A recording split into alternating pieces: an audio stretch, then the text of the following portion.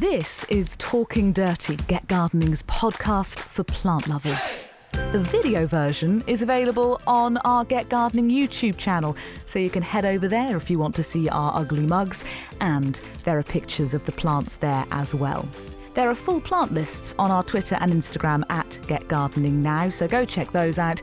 But without further ado, let's start Talking Dirty. Hello and welcome to Talking Dirty episode 21, over at East Ruston Old Vicarage, looking rather festive in his scarlet. It is Alan Edward Herbert Gray, our happy and very handsome horticulturalist. And over in Cambridgeshire is an old flatterer friend of mine. She's called Thordis Maria Sophia Friedrichsen, and she's looking absolutely stunning in a piece of Fair Isle today, I have to say. Did you make that one yourself? I did. It was the first jumper I ever knitted, and it's got 1,000 mistakes in it, but you can't tell on Zoom. Well, Fair Isle has mistakes anyways. It's all jig-jag, jig-jag. It's fascinating. Well done. Congratulations. Thank you. It's my show and tell. Joining us for the first time, two absolute greats of the horticultural world. We have Rosie and Rob Hardy, our founders, the geniuses behind Hardy's Cottage Garden Plants. Do you have some middle names to share? Yes, we do. Mine is plain Jane, just Jane, but it's quite amusing because I'm a forces brat and was born in Germany. And my father and mother had decided on Rosemary as my first name, which was absolutely fine. Daddy went off to register my birth at the consulate, and they said, you have to give her a middle name. And he went, oh, okay. And the first thing that came into his mind was Jane. He went back and said to Mum, and he said, oh, by the way, darling, I had to give her a middle name. And my mum sort of went, oh no, what have you gone and given her? Because their trait was wherever we were born, we were given a middle name that was of that country. So for instance, my brother, who was born in Norway, has got a middle name of Finn, which is a very common name out there. My other brother was born in England, so he's got John. I, on the other hand, Mum was thinking, oh no, what German name has she given her? You know, so, and no, it was just Jane, and that was it. So that's mine, and that's the story behind it all. Just think how fascinating, because you could have been a Gretel. Yeah, I know, or any of the other ones that are there. And, you know, Mum was having this really horrendous work. Yeah, it wouldn't have worked. Rosemary Jane is fine. I'm quite happy with that. Rob, what about you? My middle name is Keith. My mum was one of a farming family of 10. She had 5 brothers and 4 sisters, and her youngest brother was Keith, so I got named after him because she was her favourite. The baby of the family. Yeah. So, Rosie and Rob, I mean, they're names that go very well together, and they've gone together in the world of horticulture for a while now. Surely nobody listening to this podcast or watching it doesn't know about you, but give us a little quick potted history about what you do and how long you've been doing it. Well, we actually met up in 1985. Rosie is a horticulturalist, went to Writtle College in Essex and did a 3-year HND course in commercial vegetable growing. And the final year, she had to do a 10,000 word thesis, subject, rhubarb. Now, as I tell everybody, I introduce the gardening clubs. I do the introduction for Rosie, and I do try and clarify it by saying that it's the same same soil sciences to grow rhubarb as it is cottage garden perennials, which we grow now. So I said, as long as you understand how soil works and how things grow, then you end up fine. But it usually gets a little bit of a laughter. My background is I was a meat manager for 10 years with Sainsbury's, Waitrose and people like that. And then I set up my own business with the encouragement from Rosie, which didn't quite work out as well as we hoped. And so we were struggling a little bit. This is back in 1985, 86. We're struggling to pay the mortgage and things like that. So Rosie went off to a car boot sale at Ascot Racecourse. She saw plants being sold, came back, dug up the garden and started in car boot sales. So that was back in 1988. The following year, Rosie worked at a farm shop and she was growing the vegetables and sorting them out and selling them. And she was supplied by a nursery called Lincluden Nursery that used to show conifers at Chelsea. And he suggested that he knew we were growing plants at car boats. Why not start to do the shows?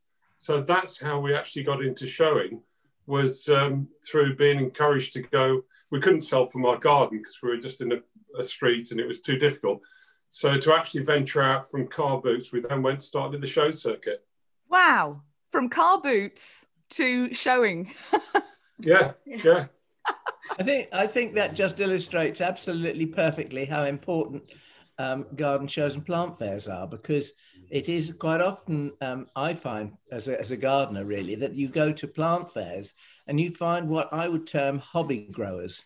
And they don't have premises to sell from, they don't have shops, they don't have a business as such, other than the fact that they go to plant fairs. But it is at those plant fairs that you get the proper people that grow the proper plants. And you find unusual things. And I've always said that, and I think I probably always will. We have a couple of plant fairs in the garden here, a spring one and an autumn one. And I find that, you know, the knowledge the breadth of the vision of some people, that, I mean, they focus on one plant. It could be something as mad as an epiphyllum, shall we say. You know, there's cacti that grow in rainforests or something like that. But unusual plants that you don't often find in other, shall we say, nurseries. I think that's incredible.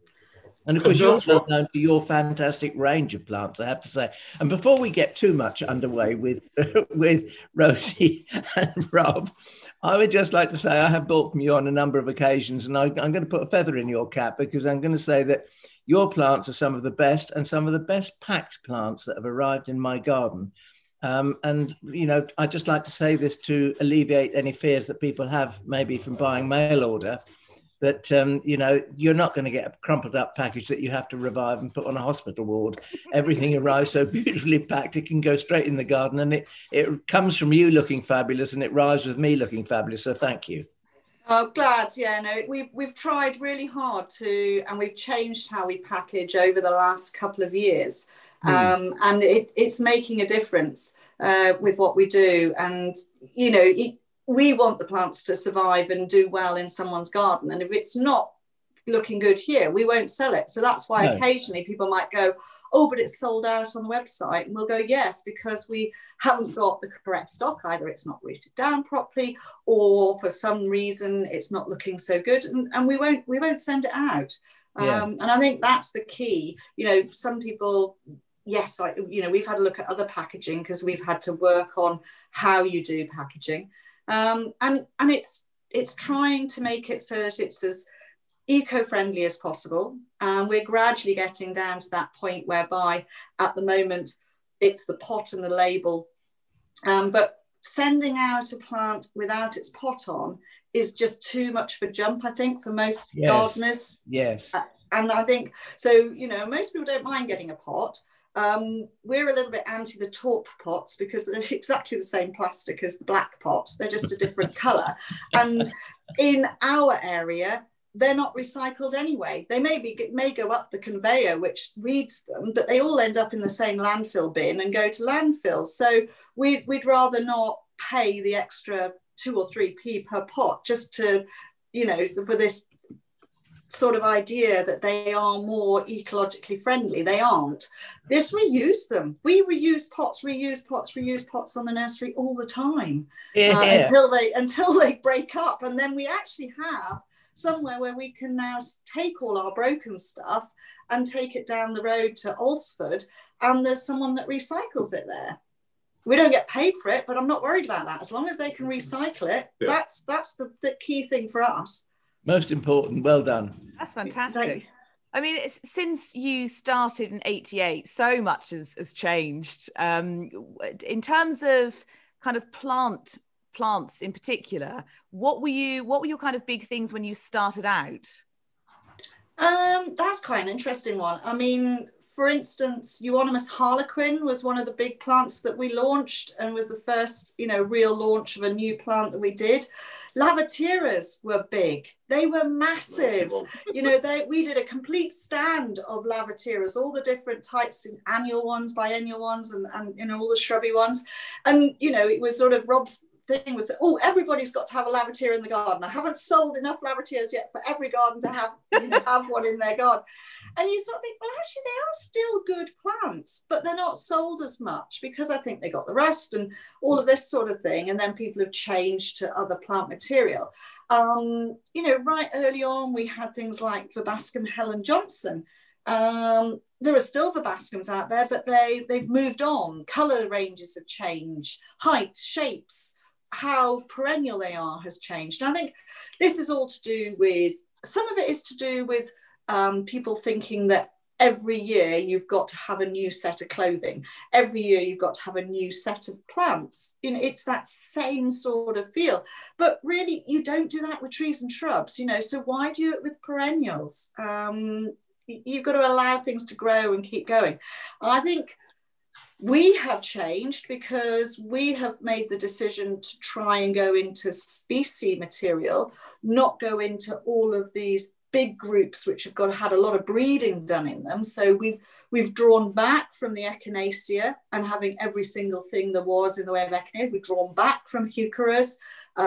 We just stay with those key plants that do well in our containers in the way that we grow outside and that we know will be really good in people's gardens. So can I just say something, Rosie? I think you and Rob have this wonderful knack of drawing back from something before it's completely saturated.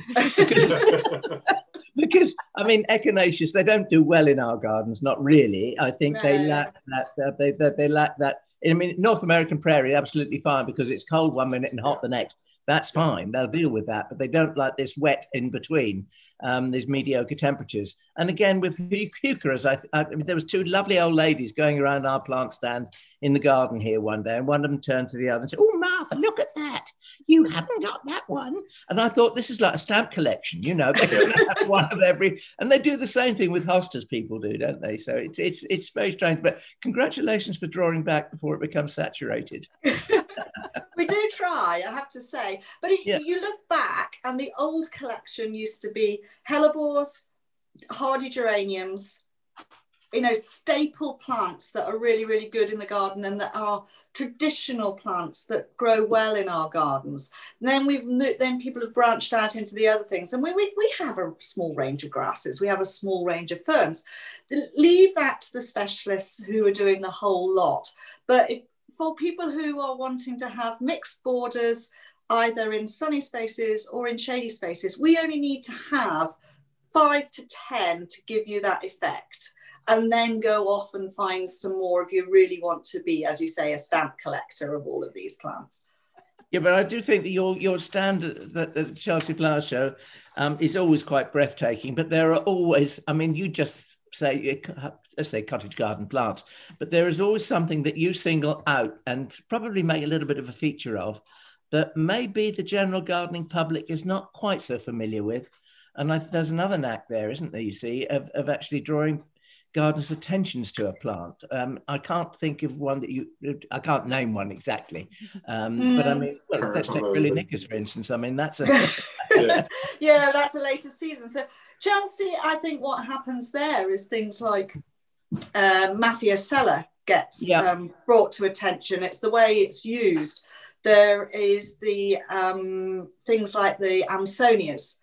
And so and all of this type of thing. And it probably stems from me having this idea that I've got to put the plants in combination where they would grow in someone's garden. I don't like just doing colour. I have done colour themed displays at Chelsea. It's very, very difficult. It's easier to do a colour themed roundabout at a later show. But even so, I find it incredibly difficult to put something like, say, Lobelia Hadspan's purple next to something like Anthemus, knowing that the Anthemus wants it dry, hot and sunny, and the Lobelia wants it moist. I can't do it. Just because they go colour-wise, I can't do it. So even with even with those colour themed displays, I'm still putting little groups together that would be together and then highlighting with other plant material. There are some people, see, that's where I go out in the garden and I walk down Main Avenue, and I can be so critical walking up and down there and go, well, those wouldn't go together. And I say it to the judges, you know, I'm going to say, how on earth did you get them to have a gold when there is such bad planting combinations there? And they go, Rosie, it's not all about, and I know they only get 20%, I think it is, for the actual planting. Therefore, all of their construction, all of their design can drop them and override them into that. And then it's giving such bad, you know, press, and it's giving people the wrong ideas of what they can do with the planting. Yes, it would be fine if it was an annual planting and you were just putting it all out there, but even some of those would die, you know, if you haven't got the right ones in the right conditions. It does bug me. One of the other things Rosie does really well at Chelsea is the colour combinations. And she'll put some colour combinations you wouldn't even dream of that actually work. And it's quite interesting to see the public come around, visitors come around. And we always start off before the show with all the staff that come up to the show. What's the plant that's going to get talked about the most at the show? And you never get it right. It's something that just captures the imagination that we haven't seen. And it's quite amazing how it works. And the other one, of course, Rosie is trying to get everybody to put yellow in the gardens. And she will now explain why. I love yellow. And so at the moment, I've got these beautiful self-seeded marigolds popping up all over the place in my gravel garden. It's about the best bit of gardening I do on the nursery is my gravel garden. So yellow is vibrant, it's lovely.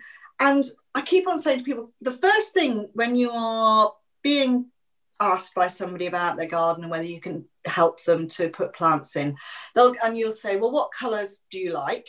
And nearly always you will get blue, pink, white, cream, maybe a bit of purple. It's nearly always that colour mix.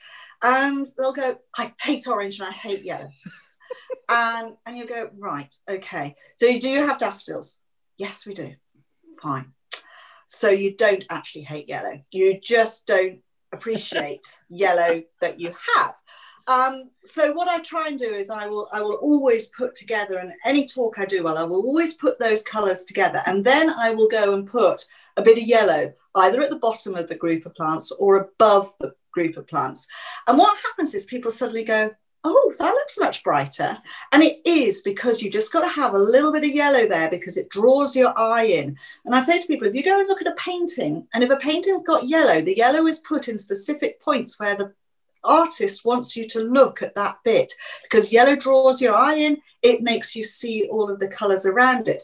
So for instance, if we have got this Iris unguicularis here and you put the yellow over above it, you can now actually see the yellow centres of the actual iris better than when it's away. And it doesn't matter which way round you do it, both of those enhance each other's colours. And that's part of what I do when I'm doing the displays. But yellow is brilliant. You don't have to have masses of it.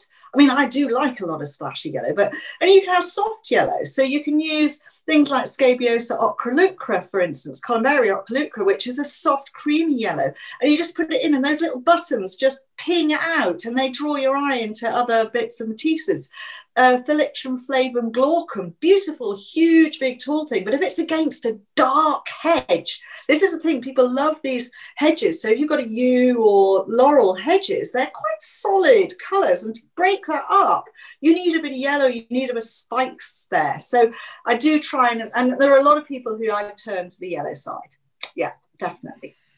Which is a kind of a continuation on this podcast. We're always flying the flag for orange. We have often discussed the hatred of orange in the garden, and Alan and I are huge fans of orange. Well, I in particular. Yeah. My special bit on that one is 10 years ago, 2010, when they first started the Chelsea Plant of the Year. And we did our first walkthrough display. We were asked by the show manager at the time, Alex Denman, to do a walkthrough display, because one of the problems we were having is, as the displays got bigger, you couldn't really see the plants in the middle of the display. So she said, why don't you do a walkthrough? So you're never more than a couple of meters away from any plant when you walk through it. So we did that. But we also managed to get hold of GM Totally Tangerine to launch at the show. And it went in for Chelsea Plant of the Year. It managed to make it into the top 20, but nothing else. But since then, it's proved its worth as a garden plant. And because it's orange and it's flowering for at least 6 to 8 months of the year, it's brilliant. People have taken on to orange again. Before that, it was very difficult. It was, yeah. That is a wonderful plant. That is a superb plant with a huge garden life as well. I grow it here, and I always try and work in some sort of copper-coloured foliage with it, and that works wonderfully well. Rosie, you're so right about a touch of yellow. It is that pointillist thing of a little blob, and whoa, it lights the whole thing up. I think you showed that admirably with Iris anglicularis there. I mean, I just sort of wanted to go, wow. It's just because this is what I do when I'm doing the displays, you see. So what most people see the huge, big, bold bit of colour. So with the Iris anglicularis here, I'm going to pour water all over the place. Right, let's do it that way. So with the Iris anglicularis here, most people see the lilac. They don't see the beautiful lines and the white and the yellow that is running down the centre of there. And that's why when you put the yellow next to it, like so, can you see how much that yellow is really highlighted and brought out on the actual iris? You know, it's like twitching on a light. It is, absolutely. So when I'm doing the displays, I'm always looking for the soft tone that is extra in another plant, and that is why I can put pinks and oranges together, because when you look at GM Totally Tangerine, it's got a salmony colour to the fresh new flowers, so it will then go with something like Verbascum Cotswold Beauty, which is that lovely coppery colour. And then because the flowers are virtually the same shape, but because one is in a vertical line and one is in a horizontal, you get that difference of contrast right the way through. So it's using the shapes, using bits of colour which will take from one plant and into the other. Putting the planting displays together sounds like enormous fun, but how, I mean, it must be overwhelming. How on earth long does it take? How do you pick? Logistics man talking here. What happens is once we've got the plan of the size of the display, Hilary, our nursery manager, has been with us now 26 years, and she came to us a week after Chelsea in '93, and we'd always done fairly small displays. So once we've sorted out what the size of display is, she will work out what plants we've got coming through at that time of year with Rosie, and they'll have the 3 batches. The ones we leave outside, the ones we bring in first, and then another lot we bring in second. So you've got a choice of plant material to use. But what they also do is the planting areas, they know how many crates of plants it will take to fill that area. And if you've got set areas, because Rosie always does right plant, right place. So we've got dry sun, dry shade, damp shade. We will then work out how many crates of each types of plants we need, add a few crates on the top, take them all up to the show, and it's actually put together at the show by eye. There is no plan apart from the trees and the pathways. End of story. The rest of it is done like a painting, and it's done on site. Oh, proper artist, Rosie. But we do send material. We know how long material will last inside the pavilion. When it used to be the great marquee and we had all of that canvas and there wasn't as much light, things like say penstemon, for instance, because we used to take those up, we used to get those into flower because we had greenhouses when we were originally doing that lot. They would be white by the end of the show. They'd have lost all of their colour completely.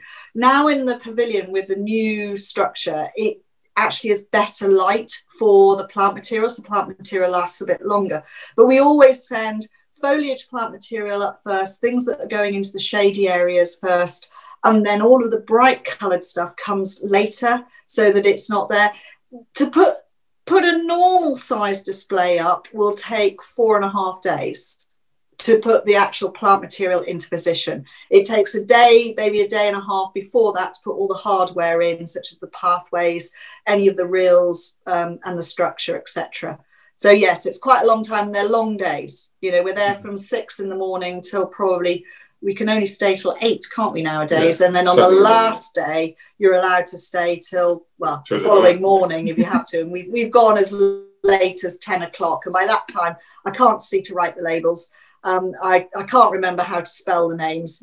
And, you know, even with my specs on, I can't read the plant finder to check my spelling. So we give up, and I come back in first thing in the morning and double check that we haven't missed one. And you can guarantee there'll be one plant we always forget to label, or it is incorrectly spelt. My best one was euphoria instead of euphorbia. And no one noticed for a while. So that one got left. I think I might call them euphorias from now. Yeah, it's quite funny. Could we just have a look at frilly knickers? Because you've been waving them about and saying they're like drumsticks and everything, but I don't think anybody's actually had a proper look at frilly knickers. So that's the front of frilly knickers, and the reverse has got a lovely purpley reverse there. But the amount of sepals on it, it's absolutely covered in it. So yeah, I mean, I named it frilly knickers very tongue-in-cheek, and then one of our people who then takes it on for growing on, because this is a registered plant, said you've got to keep that name, absolutely keep that name. So it's being kept, and it's a beautiful thing. It's an anemone, it's a hybrid, it's a clump former rather than a runner, so that makes a huge amount of difference. Flowers for a great length of time. It's still in flower now, so it started flowering August and it's still in flower now. So, you know, it's a brilliant plant. So it'll work in the smaller gardens. It will work in larger gardens, in clumps. It's just fun. It's different. It's completely different from all the even other double Japanese anemones are not this double. You know, they don't have this amount of layering and the number of sepals that are in there. When it's in tight bud, it's quite purple on the bud as it opens, and then it opens up and becomes more white, depending on how much in the sun it is, how much in the shade it is. So quite an easy plant to place, as long as it isn't in too dry a soil. No, it's absolutely fine. I bought some from you, and I planted them in semi-shade, which means they get sunlight for part of the day, and they've been flowering. And I am just so pleased with them. They are absolutely wonderful. And I think probably as much you talk about not run, probably an important thing with Japanese anemones, because they can run a bit, but also the shape and size of the plant itself is very useful, because it's not really large, and it's not going to be a nuisance and gut flopping everywhere. It's a splendid plant. Congratulations. Yeah, it holds itself up really nicely, and it is a good form, so you're not going to have to stake it. It has a reasonable clean leaf base, lovely round leaf base, and then the flowers are held well above it. And you know, with a name like this, Rob's in his elements. I'm not. So I've missed all the shows this year. We've had 2 shows, and when I did get out there, we had some fun. I promise you. I'll tell you what, Rob, we've been keeping the name alive, because it's become one of those things that kind of trips off the tongue in a slightly naughty sort of way. You know? Yes. Well, this is it. You see, I think, you know, we would sort of pertain towards it that, you know, you've got frilly knickers, you've got Actaea, black negligee, black stockings, thalictrum. So you hot can, lips, hot lips. You know, you can have a really saucy border, so you can have it going from sort of sun through to shade. And I think, you know, there are a lot of people out there saying, "Oh, I'll have to mix that." And there's a rose that's got a really hanky panky, I think it's called. So you know, I'm not just the only one who's sort of flippant about naming plants. There are other people who have got into that as well, and people do love it. We've had some wonderful ladies who've rung up, and you know, little old ladies, and they ring up and say, "I've just got to have a pair of frilly knickers, darling," you know. And it's so much fun. It's really good. And then you'll get other people who are really prudish about it, and you're thinking, "Oh, it's just a bit light-hearted," you know. Well, I'm looking forward to seeing a sexy border at East Ruston Old Vicarage, hopefully. And of course, I mean, frustrating that you haven't been able to get out and enjoy, you know, having a laugh with people about frilly knickers this year. I assume there's sort of a moment of hiatus, and hopefully you can just postpone that laugh for 2021. Yeah, I think Rob's got them. He's got so many catchphrases. You know, they're all bottled up, and he's going to open up that chest. It's almost like Pandora's box opening up with him coming up with all of these catchphrases and saying to people. But even he's had the one or two places he has been to, and he has said he's had a few given back to him as well. So he's now got those stored in the memory banks. And this comes from being a butcher, and I'm sorry, but if you go to a butcher's, they will always be quite cheeky when they're serving you. No, definitely not. And so this comes out when he's there at shows. You'll always notice if you go to shows, I'm very much in the background, or I'm not there at all, because I'm the person who goes to the show, put up the displays, and then I disappear and come back home. A little bit of a shrinking violet, really. Whereas Rob, he loves it. He's there, and he's missed so much being out there talking to people. So when he was allowed out for the sort of 2 or 3 times he was allowed out, it was like, oh, he came back really jolly and everything else. So it's his hit, sort of. He doesn't need anything else. It's just get out there, talk to people. Are you even going to disappear, Rosie, when it is because next year's your 25th Chelsea? And your final Chelsea? 29. It's actually the 29th Chelsea, but well, hopefully. Hopefully, don't count anything until it's on the side. Never count it before it's there. But it would, so it would have been the last Chelsea 2020. We'd made that decision because I find it really, really stressful. It's a very silly time of year to try and put a huge, big, herbaceous display on. It's in between seasons. This is the trouble. And you always get a frost before Chelsea Flower Show. You can't guarantee what the weather's going to be. So it's either really, really wet or really, really hot and sunny. And so you can't guarantee what plant material is going to be there. So it's quite difficult. And the other thing is we've got a very good sponsor in Candide, the gardening app, who have financed it all up till now. We've got trees and shrubs on order at a nursery. They're keeping those ready for us for next year. We've got a beautiful structure being done. That's already been sourced of materials. They're waiting to construct it. So we want to finish it and go off on a bit of a high anyway. We're really looking forward to getting it done next year. Yeah, he will be there all the time, and I will have to be there all the time. With it being the last one, I will be around because we have to be. I'm not necessarily the best person on the stand because he'll tell you very well, I do get irritated with silly questions. And it's... Yay! The best one is, will it grow in a pot? Oh, and you've got all these pots, always. So I can cope with that because I have a little person in the back of my head called the bank manager. And I've got to make this work financially. Now, you can have as much fun as you like, but commercially, we've got to put some money in the bank to be able to put food on the table. So I'm the other way. I have to make it work financially. So I stick at it. I'll be there 8 o'clock in the morning and I'll be still there at 8 o'clock at night because I do not know which person is going to come up to me and be my best customer that day. And nobody can ever tell you that. So you've got to be there to make sure you do not miss anybody. Now, talking of brilliant plants, we always like to do a spot of FLOMO on the podcast, mostly because Alan and I go through life wanting everything. Alan, fortunately, has a bit more space than me to actually put those plants in. But FLOMO is that sort of FOMO for anything planty that you've seen and want. You've actually mentioned a while back in this podcast, a plant that I've got on my FLOMO list today, Amsonia, which I kind of got sucked into an Amsonia vortex because I saw Ciliata on the Hardy's Instagram, and then I found Illustrous on your website, and particularly with the talk of its autumn colour and these sort of purple pea-like pods. It just looks wonderful in every way. So tell us more about Amsonia. Oh, Amsonia are brilliant. They're a fabulous plant, and they come in different sizes. So there are some quite short growing ones. Orientalis is probably one of the shortest, about 30 centimetres to 45 centimetres height and spread. Lilac, starry 4-petaled flowers, which flower April, May. They are brilliant in shady areas, dry shade. They'll take dappled shade as well.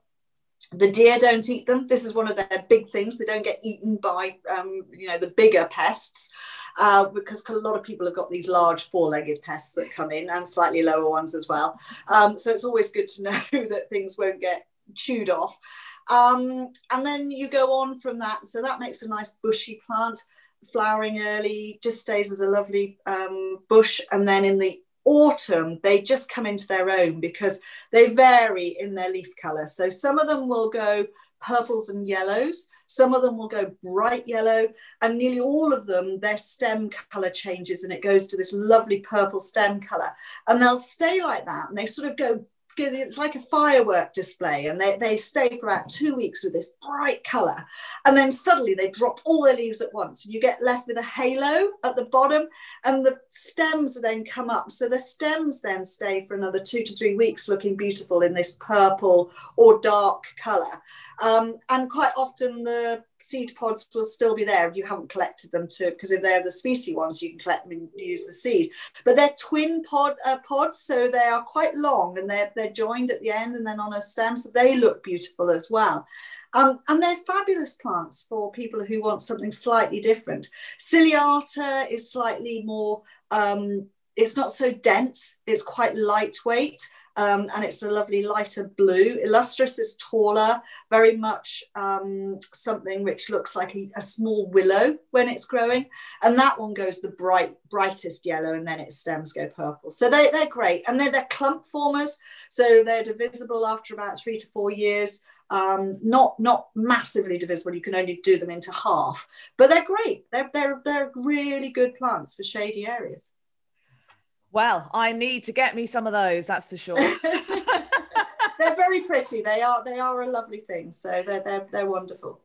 With you guys being surrounded by so many plants and able to get hold of stuff, is Flomo a big part of your life? Do you still find yourself kind of adding things to the wish list? Yes, we do, and not just in herbaceous ways. You know, I'm at the moment sort of trawling my way through, well, at the moment, Frank P. Matthews' book and also their catalogue for some trees, because we've made some space in the garden. We've just taken down a couple of trees and I want to replace with something. So the reason they've had to come down is they're diseased, and there's no point in leaving something there that's sickly. You're not going to prune it back to life. If it's sickly, it's sickly. So it's gone. And the stumps have got to come out. So that gives me an opportunity to put something else in there. And because we're on shallow chalk where we are here, my list is easier. I sort of go through and I've got to the B. I've only got to B at the moment. I sort of got about 20 plants, and I looked at them, and then I looked and went, not suitable for shallow chalk. So instantly things can disappear off my list very, very quickly. There are a couple of vases that I quite like the look of. One or two still wouldn't like it, but I could put them in a pot, so that's fine, or a container, whichever we want to call it.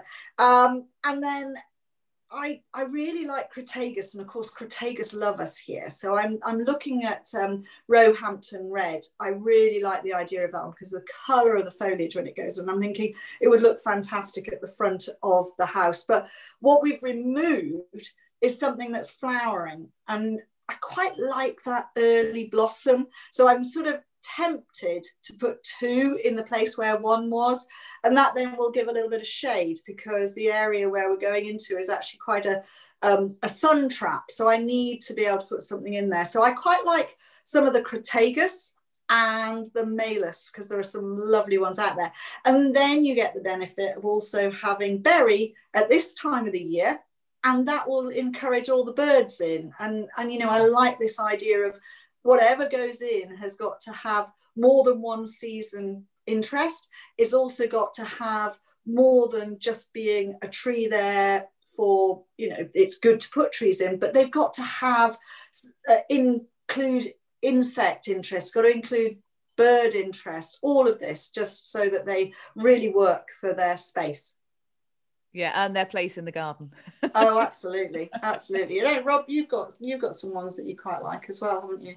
Which were you thinking of? the one I really like this year, and we couldn't show it at Chelsea. We've got a new thalictrum called Chantilly Lace, and what's the name of the spring one? Tuberosum. It's a tuberosum, and it's Liz McGregor up in Scotland who originally came up with Wild Swan, and this is where all the frilly knickers and everything had come from. She'd been plant breeding since the 70s, and she's managed to get pink into tuberosum. And it's an absolutely gorgeous one. We had 3 wonderful display plants, and the young plants came through in the middle of summer. We potted them on. They'll be ready for next year. But I love the thalictrums, anything from 6 inches high through to the elfin and things like that, again up to 8 feet. And I just think they're wonderful. But that's my little Literal appreciation. Though how you can say Chantilly lace without wanting to burst into song, I don't know. It's very difficult. Another one to add to our list in our border as well. Yeah. If Chantilly lace ever has a sport, it could be called Pretty Face, couldn't it? It could, yeah, absolutely. But it flowers and flowers. This is the one thing. It was in flower in April, and would have been on and in peak for Chelsea, and it still will be for next year. But it was still flowering end of June into July. Just so lovely, and sort of knee height. Lovely big soft pink flowers. They're a great plant. So Alan, what's your Flomo? It's a Cercidophyllum. Cercidophyllum japonicum, and it's called Morioko Weeping. And it really is one of the most graceful trees I've seen, the way it just kind of flows. It looks like liquid toffee, the way it sort of flows, and then it flows out onto the ground around it as well. It's just a beautiful, beautiful tree. And as well as having just the beauty of the actual physical tree, it gives wonderful autumn colour. And like lots of Cercidophyllums, you get that toffee scent as well, which is kind of nice. And in the autumn, when you're walking around, it's slightly damp and you get this whiff of toffee and you think, where's that coming from? You know. Wonderful. We have had one question come in that we can squeeze into the end of this podcast. Feel free to kind of chip in if you want, but you can just sit back and relax now, Rosie and Rob. Most of your hard work is done. But we always encourage viewers and listeners to send in questions. They can comment on the videos, or you can email hello@getgardeningnow.co.uk. And Craig emailed in a picture of a Monstera houseplant that he bought a few weeks ago. And Alan, I sent it over to you. Its leaves have started to develop these black blotches with yellowy edges. And he wonders what's happening and what can he do to save his plant? Well, I think there's a very simple answer to this, but let's talk about Monsteras for a little bit, because Monstera deliciosa used to be known as the Swiss cheese plant because it has slits and holes in its leaves, I suppose, much like Emmental or one of those Swiss cheeses. And it is a fantastic houseplant that went out of favour, I suppose, probably early 70s, something like that. But like all good fashion things, it's come around again, and that's now very fashionable. And there is, in actual fact, a variegated form, which is attracting an awful lot of attention today.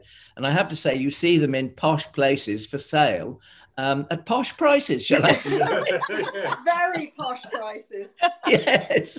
But Monstera deliciosa, which I saw, which is what the question was about, is the black patches on the leaves, and that really is caused by the leaves becoming wet. So when you're watering, be a little bit more careful, I think, and don't splash the leaves, because that's what causes it.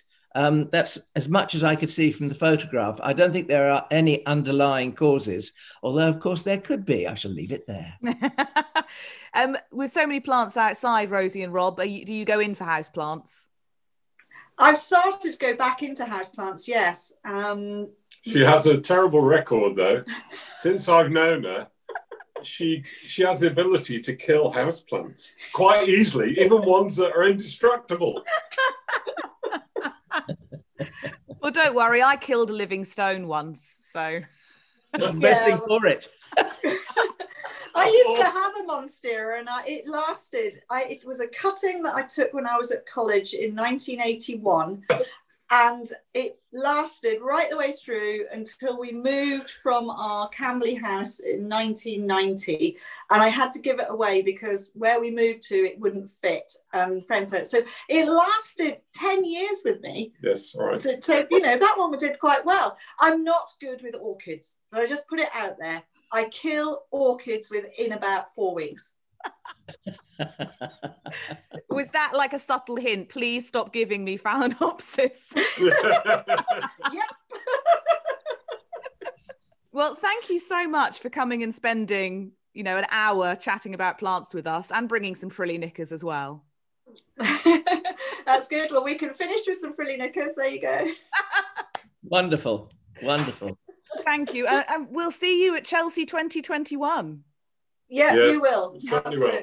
Thank you very much. Thank you. Look forward to it, Rosie and Rob. All the best. Bye-bye. Yeah, okay, Bye. bye-bye. Cheers, bye. Hey, Thordis here. Just to say thank you so much for listening to Talking Dirty.